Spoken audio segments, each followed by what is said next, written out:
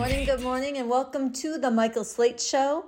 My name is Sunsara Taylor. I am your guest host, and today we are going to be looking at and taking an ideological sledgehammer to the great damage being done by woke idiocy in this world today, which is filled with intensifying real-world horrors, which need to be understood scientifically, fought vigorously, and overcome through an actual revolution. And we are in a time when this possibility for making a revolution is heightened because of how sharply divided this society is, split from the top to the bottom, shaking up norms and things that people have long assumed to be permanent. On the one side, the fascists are on a march. They are aggressively moving to remake society in a very dangerous and dark way. And on the decent side, there is all too much navel-gazing, turning away from the horrors that we face, or obsessing with tearing each other down, changing words rather than changing the reality, and frankly, turning away from the reality, seeking a retreat and safe space, all or much of it under the rubric of the so-called woke. So we're going to get into this today from a number of different angles. We've got a really great show for you today. At the top of the hour, we're going to get into this through a conversation that I had with Rafael Kadaris. We are launching a major offensive to take this woke idiocy on the Revolution Nothing Less show, which I co-host on youtube.com/therevcoms, and out in the world on some of the college campuses where it is especially intense. So we're going to start with that. And a little later in the hour, I'm going to bring you an extremely important and powerful program, or excerpts of it, that was held by Raymond and Lotta up at Revolution Books in Harlem, New York City, on the global industry of sexual exploitation and degradation, and why sex work, quote unquote, is not agency, it is oppression. And he gets into this and takes on the woke arguments that rationalize and try to prettify what is grotesque global scale oppression. A snippet of that program to start us out. In 2021, some 4.4 million women and children were trappicked for sexual slavery. As I said, we will hear more from Raymond later, but let's dive in now to my conversation with Rafael Kadaris of the Revolution Nothing Less show. This is Rafael.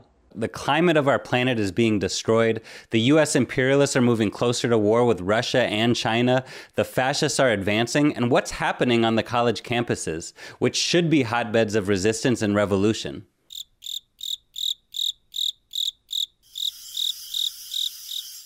And what are all too many of the woke students and intellectuals focused on? Changing words and changing labels on reality, rather than changing reality itself and fighting to end very real oppression.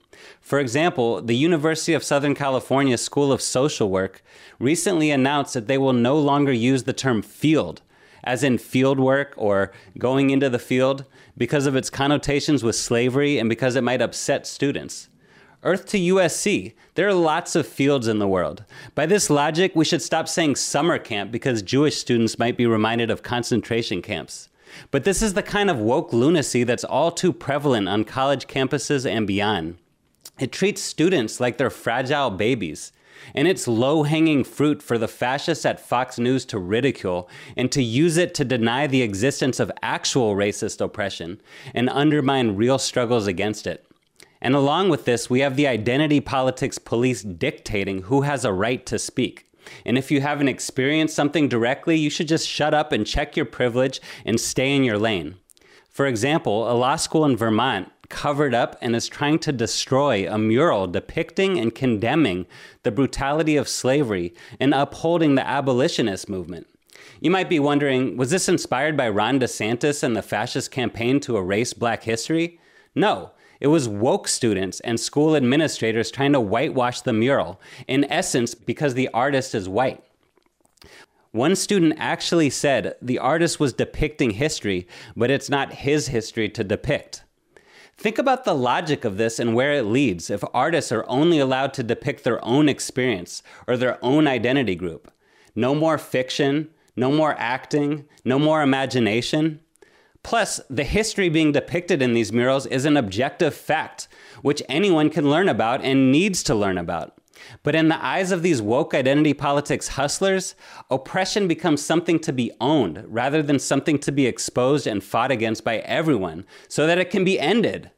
As Bob Avakian put it, this wokeness, with its evading of and diversion from the real struggle that needs to be waged, and its substituting of word changing and cancel culture in place of this struggle, is actually contributing to and furthering this nightmare. In the coming weeks, we'll be dissecting the whole framework of woke identity politics, the anti-scientific philosophy behind it that denies objective reality, the political program of trying to get inclusion and safe spaces within this oppressive capitalist imperialist system, the way it targets people with a little more privilege but never targets the system itself, and why all this is not just wrong but extremely harmful to the struggle for a better world. We're going to be taking this on in a big way here on the RNL show and on college campuses, and we'll be sharing more about this soon. Today, we're going to be playing a clip from the Bob Avakian interviews on this. But first, we wanted to talk about an experience that Sunsara and I had recently at a university in California where you gave a couple presentations in the lead up to International Women's Day. At one of these events, some students objected to the slogan, "Unleash the fury of women as a mighty force for revolution," basically saying, who are you to say that women's fury should be directed towards revolution? Isn't that a way of co-opting women's fury and denying their agency? Yeah, this did come up from quite a few of the students. And the first and most important thing, and this is a point that's going to be emphasized in the segment we play from Bob Avakian in a few minutes from the interviews he did on this show, the most important thing to start with is what is objectively true about reality. What is objectively the source of women's oppression? And what objectively can lead us to ending it? And that's a question of science, of scientifically examining reality. It's not a question of who's being centered or who has agency. And a scientific analysis of reality will reveal that the patriarchal oppression of women and all oppression based on gender and sexual orientation is built into this system of capitalism, imperialism. And unless and until we overthrow this system and construct a radically different system, a different economic system, social system, legal system, culture, unless and until we do that, we can't really go to work fully on digging up and overcoming thousands of years of oppression and degradation that women have faced. Again, that's a question of science. And the fury of women does need to be directed towards this system that is the source of their fury. That's not co-opting their fury. In fact, it's betraying women and their fundamental interest and urgent need to have an end to their oppression, not to struggle with them to direct it there and to just tail after their fury wherever it might be directed at any given time. I mean, think about all the Christian fascist women who were furious about the so-called killing of babies and played a very big role in the movement that recently overturned women's right to abortion and is causing hell right now for millions of women across this country with worse to come. They were furious. Should we follow them because they're furious? What about their agency? No, I don't think so. Again, it's a question of science and what is the source of this oppression and how do we end it? Or you take a more positive phenomenon like Me Too, and we talked about this with the students. Me Too opened the floodgates of righteous rage of women against sexual assault and harassment. It was very important. Sexual assault and even rape grow out of this system, out of the functioning of this system and how it shapes and molds men and boys. It is really important that this struggle and this fury be unleashed against this in its own right, and that this increasingly be part of a movement for an actual revolution aimed at digging up the system and the soil that gives rise to this. But at the same time, there were other trends within Me Too, we have to be honest, that worked against this, that went in the opposite direction, that got fixated on tearing down individual men or canceling them rather than going after this system and the patriarchal oppression and culture it gives rise to. There were trends of throwing out due process or the presumption of innocence, of starting to treat every accusation as if it was the same as confirmation of guilt. There were trends of revenge against men. Look, I understand how women could become so furious that they say, I don't care if some innocent men suffer. We've been suffering for millennia. Who cares? I understand that fury, but I also know that will not lead to emancipating women or anybody else, and it will do great harm. And so I not only am willing to, but I feel a responsibility to, and we should all feel a responsibility to struggle over where this fury needs to be directed. Again, towards this system, towards overthrowing this system and uprooting it and establishing a radically different system so that we can build a world where never again do women know what it's like to be harassed walking down the street, beaten in their homes, degraded in the culture, raped in their dorms, discriminated against in the workplace, and where we don't live in a world where children labor in sweatshops to make our clothes and our cell phones, where the planet is not being burnt up and dried out and flooded, and where all of humanity has the ability to live and flourish collectively and cooperatively. That is possible through revolution, and that is a beautiful and righteous thing to struggle with women to direct their fury towards, and that is what humanity needs. Yeah, I really appreciate this. And again, we're going to be going at this in many different ways on this show and out in the world in the coming weeks. Today, as part of launching this effort and really bringing alive even more fully just how harmful this woke identity politics is, how much it takes you away from reality and stands as a major obstacle to the struggle we need to be waging to seize this time, to make a revolution and get all of humanity free, we wanted to play an excerpt from the interview with Babavakian last fall, where he addresses this question directly. We'll play the first part of his answer now, which goes into some key dimensions of this woke framework, which are very much related to everything we've been talking about. And we'll show the second part in upcoming shows. So let's watch and make sure to comment with your thoughts. I want to ask about what you've called woke lunacy. And you've written in Something Terrible or Something Truly Emancipating that woke is becoming a joke, a bad joke. And I think we see expressions of this all the time. Almost any time somebody speaks out against injustice or makes a piece of artwork dealing with other cultures or even exposing injustice, especially if they have some privilege, somebody comes out and calls them out. And quite often a woke mob comes and attacks them, says, who are you to do this? You're appropriating. You've got to stay in your lane, all of this nonsense. But this phenomenon of woke. Yeah, well, I think, look, it's good to be awake and not asleep, but that's the first thing we can say. But this woke thing has turned into a joke and a bad joke, and the whole identity politics that's bound up with it. Let's start with the basics. We talk about epistemology, which means your theory of knowledge, or you just more simply, your approach to understanding the world. This identity politics and the wokeness that goes along with it is not only unscientific, it's an anti-scientific epistemology. It's an anti-scientific approach to understanding the world, the relations among people, what causes these relations, et cetera, and so on. Because it basically, is based on the notion that there isn't one objective reality that's the same for everybody. Yes, that objective reality may affect different people differently, but it's the same objective reality. The storm, the hurricane in Florida is a hurricane in Florida for everybody who lives there. It's not a hurricane, that for people who believe in hurricanes, and not a non-hurricane for people who don't believe in hurricanes. So objective reality is objective reality. The earth is round, not flat. That's true for everybody. Kyrie Irving, I don't care who. The earth is round, not flat. That's true for everybody.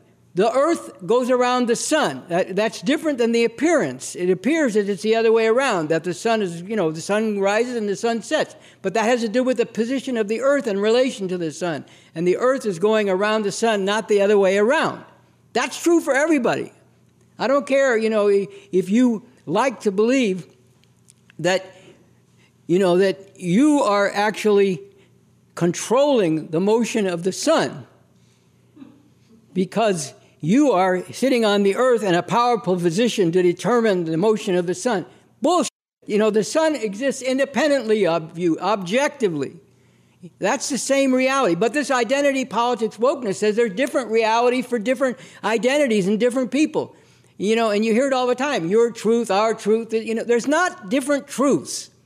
Truth, let's get this clear. Truth simply means an accurate reflection of reality. It means that what's being said about something corresponds to the actual reality. Like I just said, it's true that the earth is round, not flat. Okay, that's a truth. There's not different truths for different identities. So right away, epistemologically, in terms of its anti-scientific approach, this identity politics wokeness is wrong, and it's bound to do harm, because when you're not only unscientific but you're anti-scientific, when you hear some of these wokesters will even say things like, "Oh, objective reality, that's a white male supremacist construct. There is no objective reality." That is obviously harmful, because if you don't even know that there's objective reality, or you deny that there's objective reality, then how can you actually understand objective reality and go about changing it in the way it needs to be changed? You can't. You're only going to be misled. And this does a great deal of harm just on that level. And it confuses a lot of people, And then there's the whole thing that flows out of that. Why? What goes along with denying objective reality and saying that there's not truth, but just different truths for different identities? I mean, yes, look, let's examine it. For people who are oppressed, but by the way, I use the word oppressed deliberately, not marginalized, because let's examine these terms. Things are understood best in terms of their opposites. Mm-hmm. Understand up by what's down, right? Understand cold by what's hot, so on and so forth. What's the opposite of marginalized? It means being not marginalized. It means being in the mainstream. It means being included in the society as it is. If you're talking about marginalization, then that's the logical remedy, quote unquote. But if you're talking about oppression, it's not just our narrative versus their narrative. It's actual oppression, people being held down, forcibly held down, being violently suppressed. That's oppression. It means pushing down on people, keeping them down. If you're oppressed, the answer to it is to end the oppression. And then you go looking for what's the source of the oppression, what is it rooted in, and how do we uproot it? Because if you want to uproot something, you have to know what it's rooted in. And it's rooted in this system, all these different forms of oppression. So marginalized, right there, you see something's wrong. Now, this does a lot of harm, because then if you say there's different realities for different people, and you say some people are marginalized, then those people who've been left out, who've been pushed to the margins or kept in the margins, it should be their turn now. The whole point, Lenin once said, anybody who makes a revolution with the outlook, you had your turn, now it's my chance to have a go. Anybody who does that does it with the outlook of the petty bourgeoisie, the middle class. And that is not an outlook that can lead a revolution. The middle class precisely in between.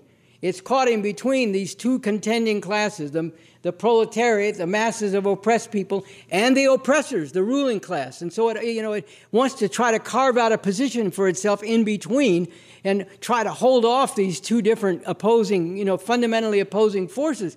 But it can't do it. And so its positions are always, ill-founded. They always are out of keeping with reality. But this is the way these people want to talk about it. Now, if you are trying to actually fight against oppression and you run up against all this identity politics wokeness, then what happens? Well, the marginalized, they haven't been allowed to have their right to speak and their right to get somewhere, so they have to be in the front of everything. Doesn't matter where it's going as long as they're in the front of it. And, it's not going toward ending their actually oppressed condition. It's just, at most, striving for a better position within the system as it exists with all of its horrific oppression, and yes, resting parasitically, living off of billions of people in the world as a whole. All right, so that was the voice of Bob Avakian from the Bob Avakian Interviews on the Revolution Nothing Less show at youtube.com/therevcomes. And it is concluding a whole discussion of the harms of woke idiocy in contrast to the urgent revolution that is needed for humanity and is more possible at this time. So the harm of this woke idiocy is twofold, double, intensified, because there's so much more that is possible, so much more that is liberating and possible. We're going to be staying on this theme in broad strokes in future episodes, coming weeks of the Michael Slate Show, as well as the Revolution Nothing Less Show, and throughout the rest of this program. In a moment, we're going to go to the Raymond Lotta program on how, quote unquote, sex work is not agency, it is oppression. But first, let's take a musical interlude with Arturo O'Farrell. Once again, you are listening to the Michael Slate Show.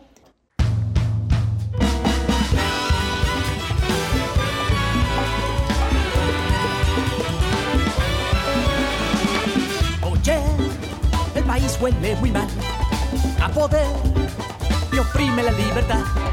Hoy mi gente me recuerda una vez más a Salvador Allende y al asesino Díaz Ordaz. Pues han llegado con tanques, garrotes y aviones para dialogar. Y al que ponga resistencia lo desaparece el halcón judicial. Y al mostrar bandera de paz nos han lanzado bombas de gas. ¡Ay! Vienen a aplastar a su gente. ¡Bang, bang!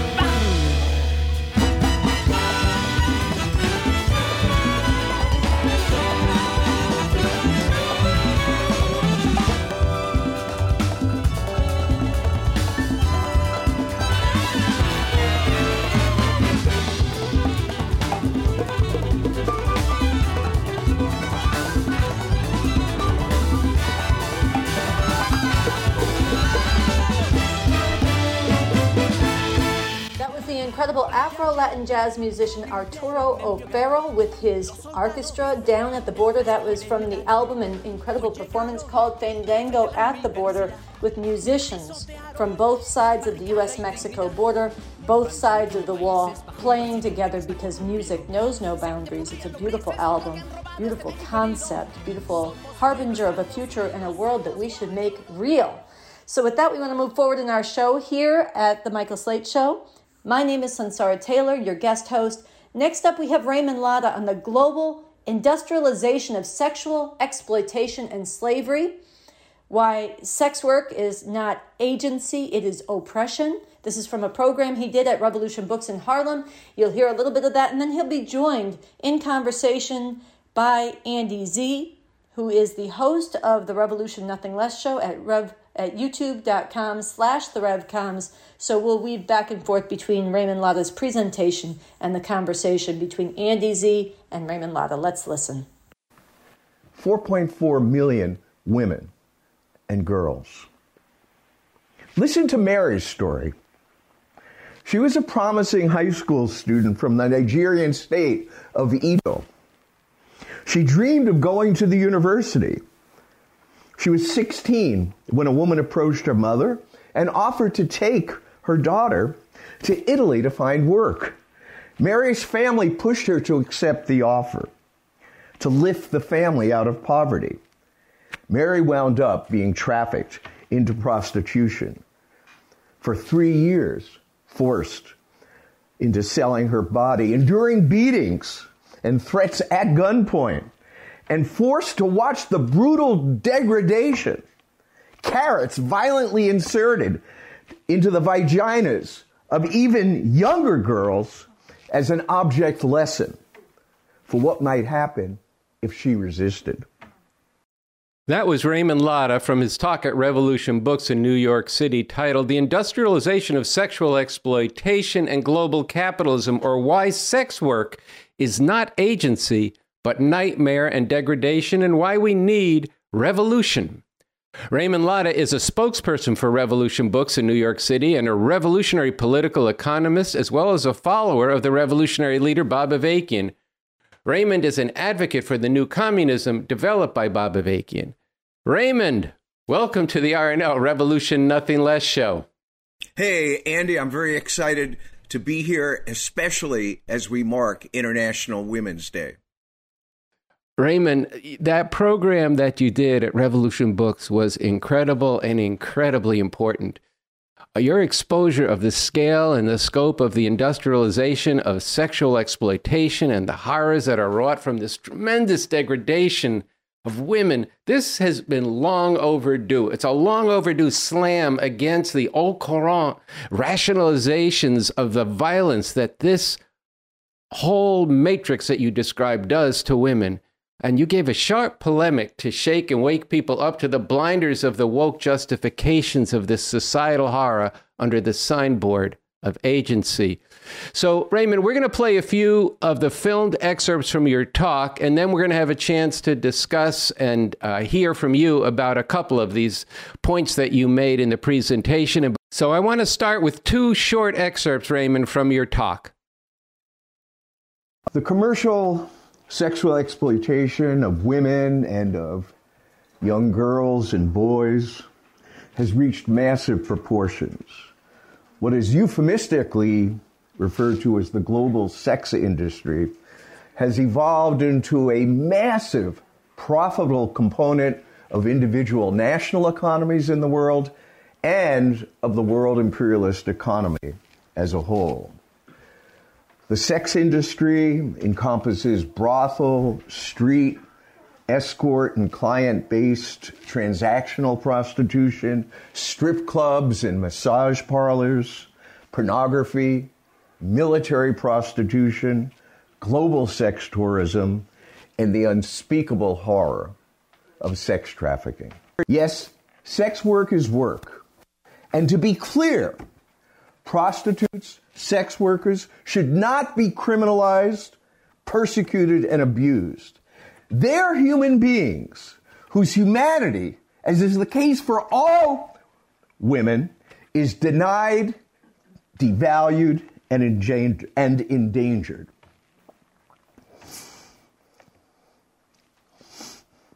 But let's also be clear that sex work is not just work. It is the female body for sale, on offer, for sexual control, domination, and degradation. Whether non-consensual or consensual, this activity represents the extreme commodification and objectification of the female body. So, Raymond, could you paint more of a picture of what you rightly say is euphemistically referred to as the global sex industry?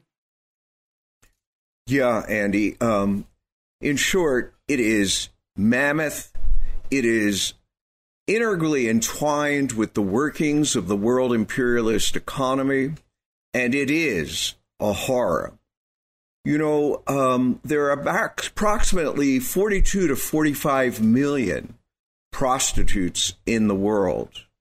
80% of them are women. Most are 13 to 25 years of age. Most are beholden to pimps. And most of these women do not want to be doing this. So that's one level of metric.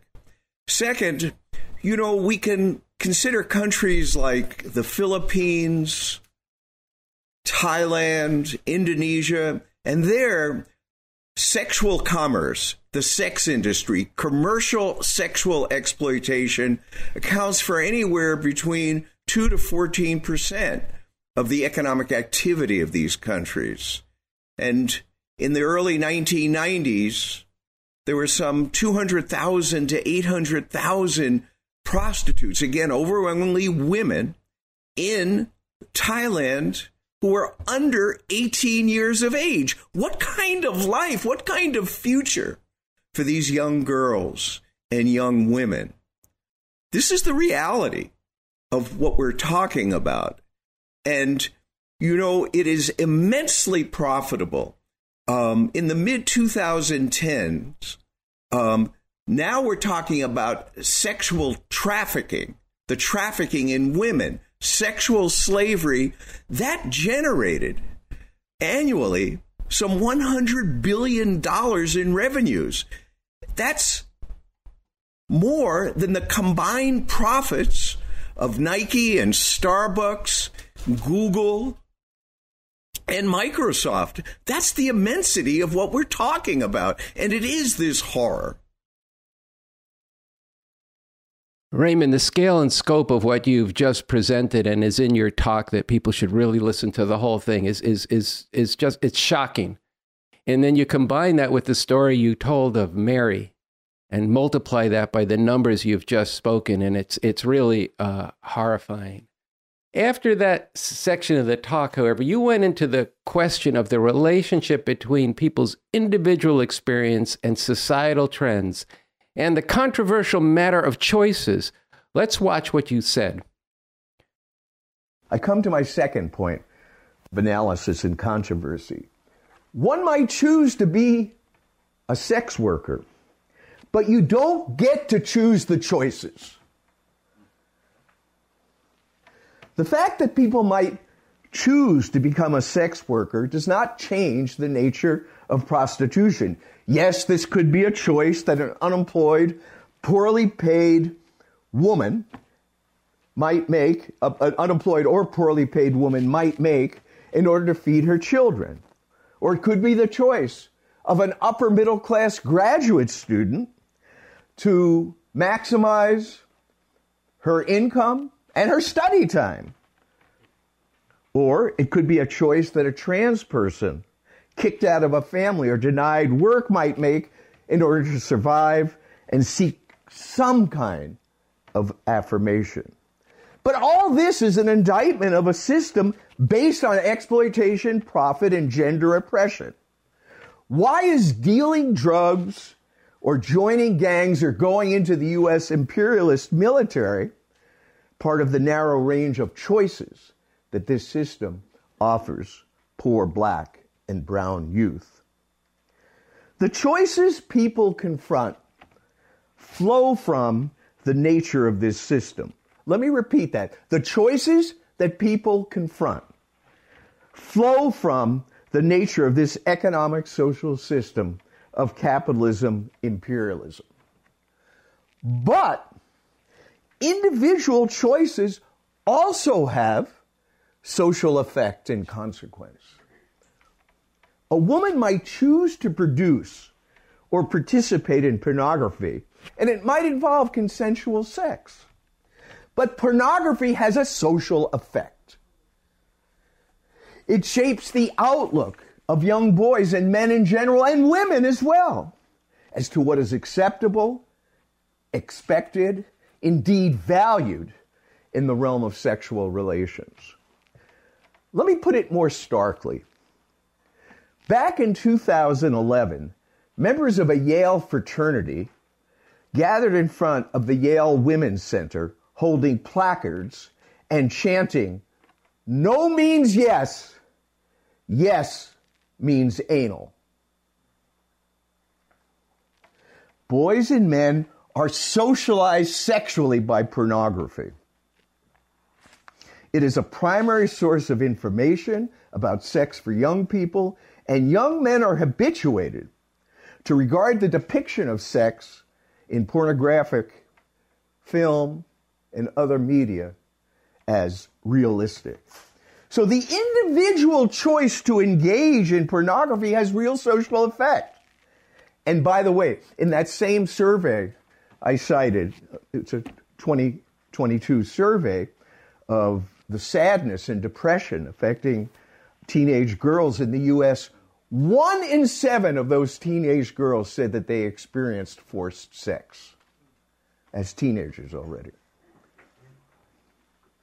Now, there are those who defend sex work as the exercise of bodily autonomy, the right to do with one's body as one desires. And some people have written revolution books or emailed us that there's a contradiction to say that you uphold the right of a woman to control her reproductive choices and destinies, yet oppose bodily autonomy when it comes to sex work.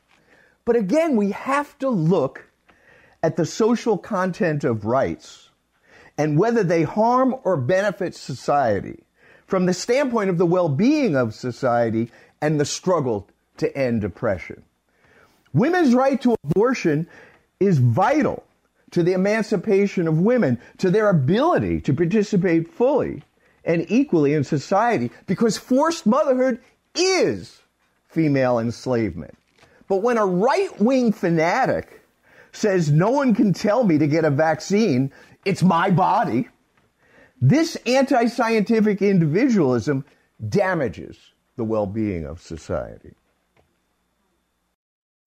Raymond, this is tremendously important.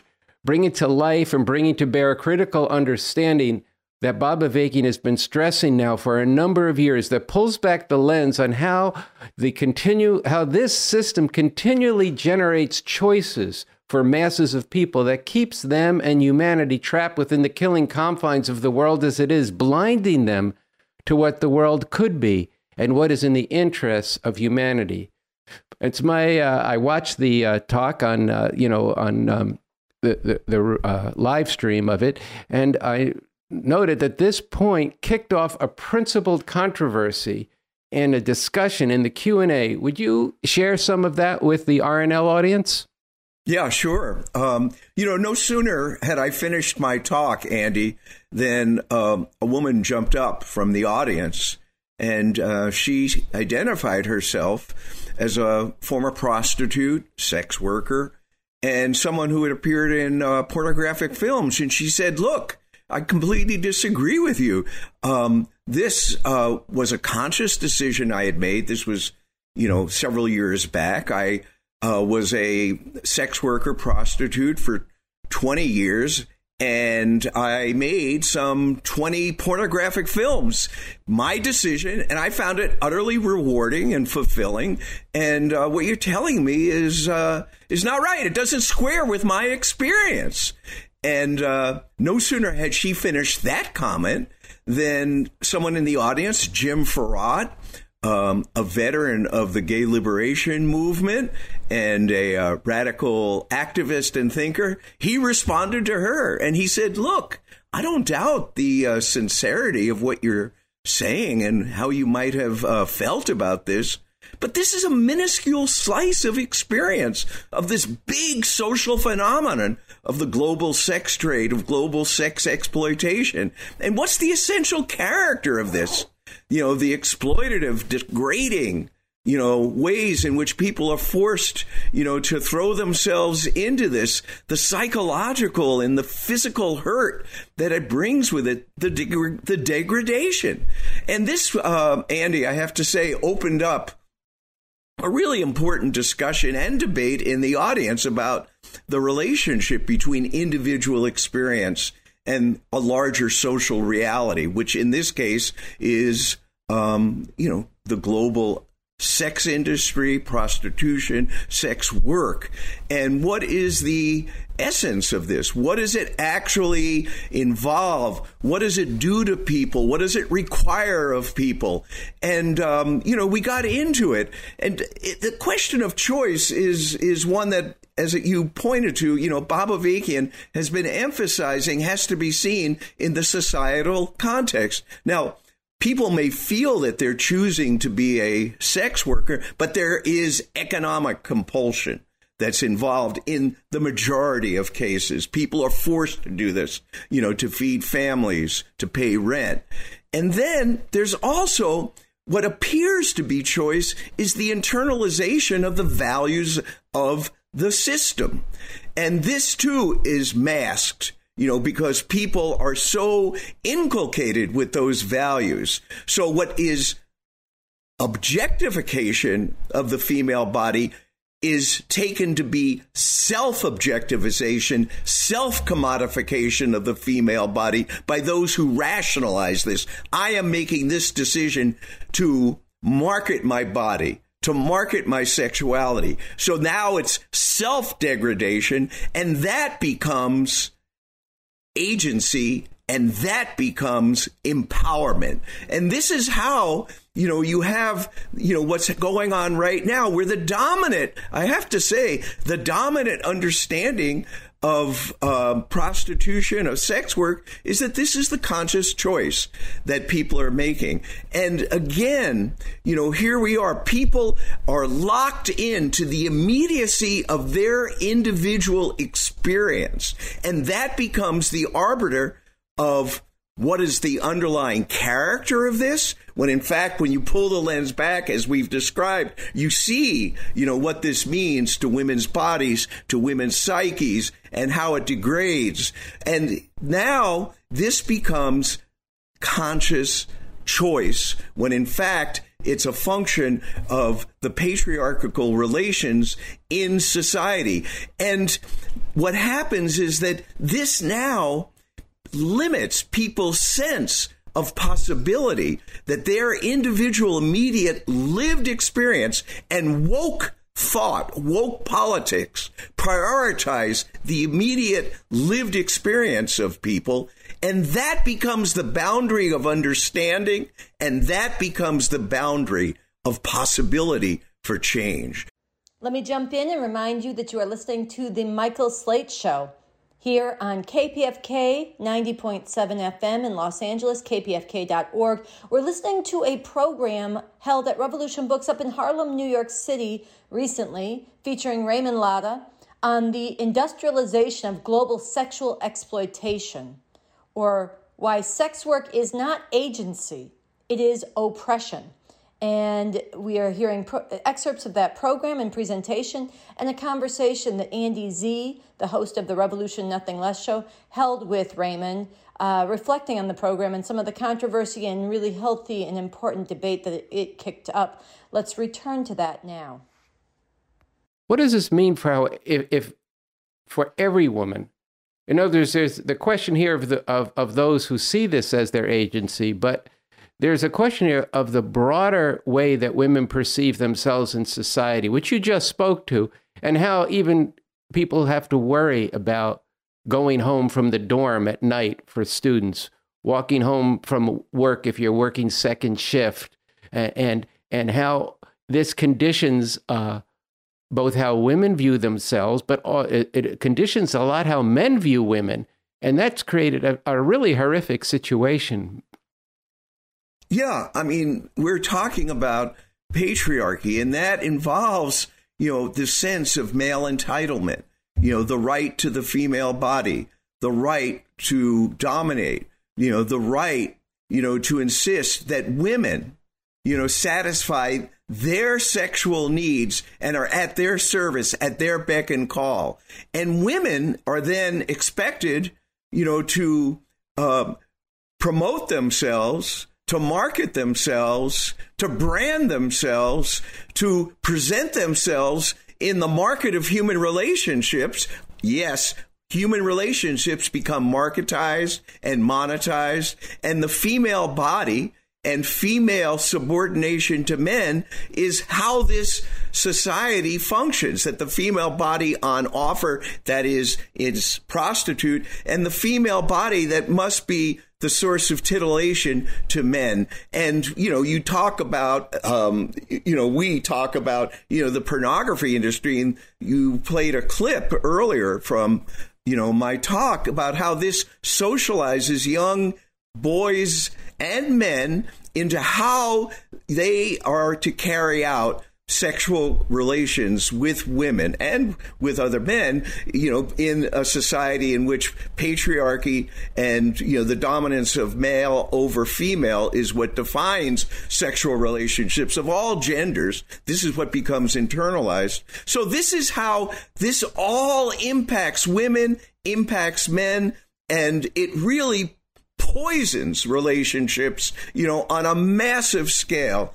And it's a sense of sexual entitlement that men have, and it's a sense that women have to cater to sexual whims of men and, as I said, put themselves on offer in the marketplace of human relationships. Well, I just want to say that and follow up on that comment, that we're going to close with your fourth point in your talk. So, Raymond, just congratulations on a great presentation and program, and I want to thank you for being on the RNL Revolution Nothing Less show once again. Well, thanks for having me, and I look forward to coming back.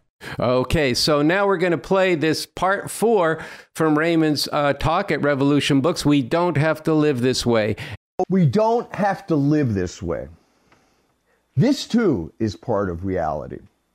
We can do far better than deluding ourselves that we can own our own oppression. We can make a revolution to overthrow this capitalist imperialist system and put an end to that oldest oppression. and to all exploitation and oppression. A revolution to create a society and world where women are not on display and viewed as sexual objects or see themselves as marketable sexual objects. Where there is full equality between women and men and differently gendered people. Where we can go to work on uprooting patriarchy and male supremacy. A total revolution that transforms the economy, the ways that people relate to each other, everything. A society that fosters sexual relations based on shared affection, mutual pleasure, and equality. The vision and blueprint for this liberatory socialist society is found in the Constitution for the new socialist republic in North America that someone could hold up or... Right, they put it in there. Revolution Books is prepared. So this is the Constitution for the new socialist republic in North America, that vision and blueprint for a liberatory socialist society. It was written by Bob Avakian, the leader of this revolution. The socialist economy abolishes private capitalist control over the means of producing wealth. It puts an end to the measuring rod of profit. It applies the resources of society towards meeting social need and towards the betterment of humanity. Women, men, trans people will not be forced to seek out prostitution to feed children and pay rent. The family and the primary responsibility within the family of women as principal caregivers will radically change.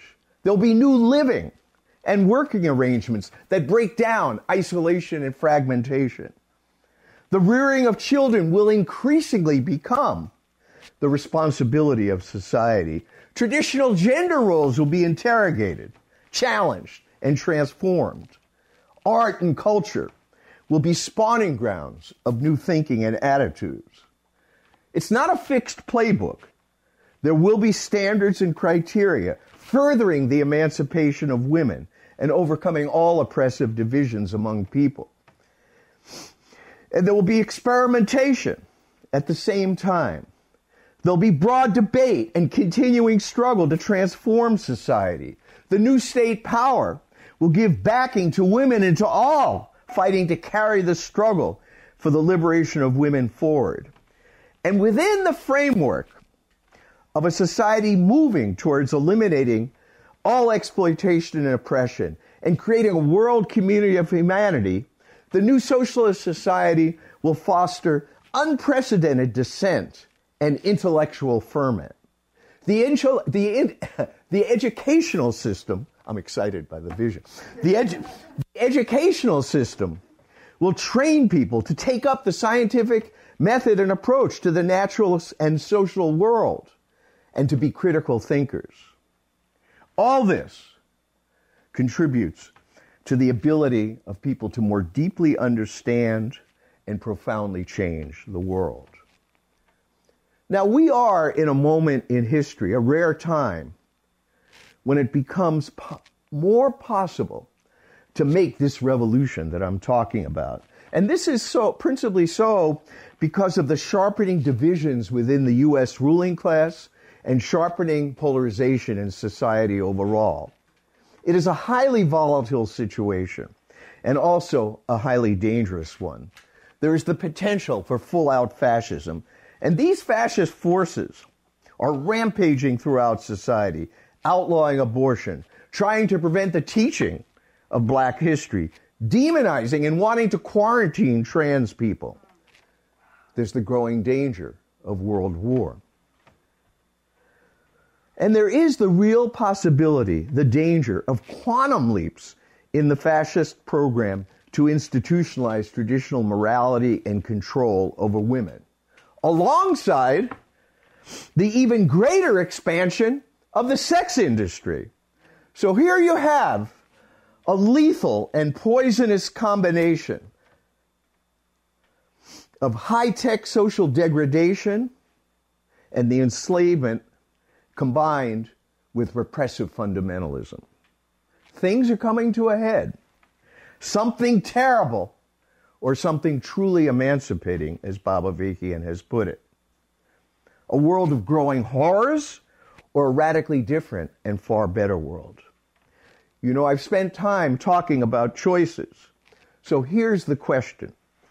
Are you going to allow your dreams for something better to be confined to choosing the best terms of commodification within this system? Or are you going to take up the liberating cause of revolution to radically transform the choices that all humanity could have?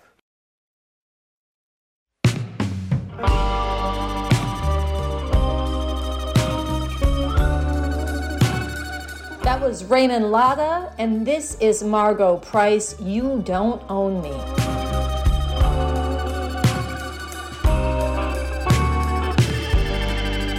You don't own me.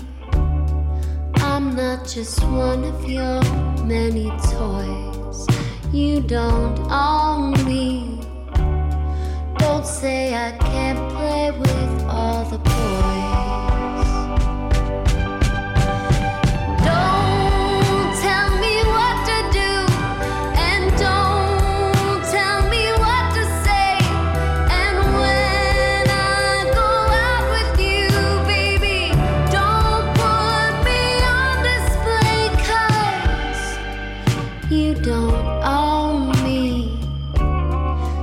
Try to change me in any way. You don't own me. Don't tie me down, 'cause I never stay. I don't tell you what to say. I don't tell you what to do. So just let me be myself, baby. That's all I ask of you. I'm young, not love to be young, baby. I'm free, not need to be free to live my life the way that I want to. Say and do whatever I please, 'cause you don't own me. Please keep my body out of your hands. You don't own me. I won't make any other demands.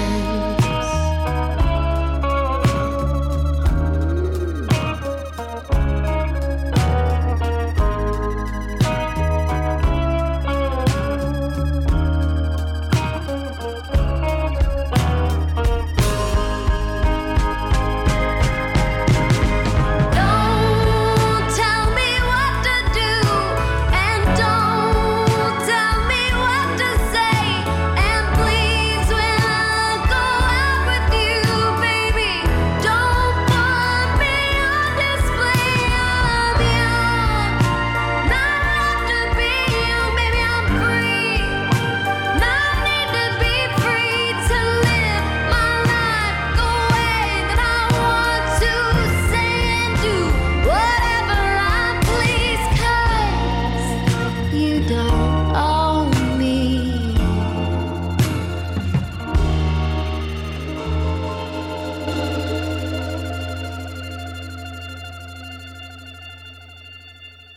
Margot Price, You Don't Own Me. What could be a better follow-up to that riveting and really crucial discussion of the global industrialization of sexual exploitation and slavery, and why this is not agency, it's oppression. The whole theme of today's show has been getting into the reality up against the woke idiocy that tries to redefine reality or put new labels on reality and rebrand oppression as agency, oppression as something to be owned rather than something to be understood scientifically and ended. So that's the through line from my early conversation with Rafael Kadaris. I want to thank him for what he did in this episode today. Raymond Lotta, Andy Z, Bob Avakian, we have brought these voices to you, and my own, Sunsara Taylor, is the guest host here on The Michael Slate Show. And I want to thank Henry Carson for assistant producing, Gary Baca for engineering. I want to thank you for spending the time with me, Outer National, for the music that I opened the show with. And remember, the problem is not human nature, it is the nature of the system. Through a real revolution, a better world is possible. I will talk to you next week.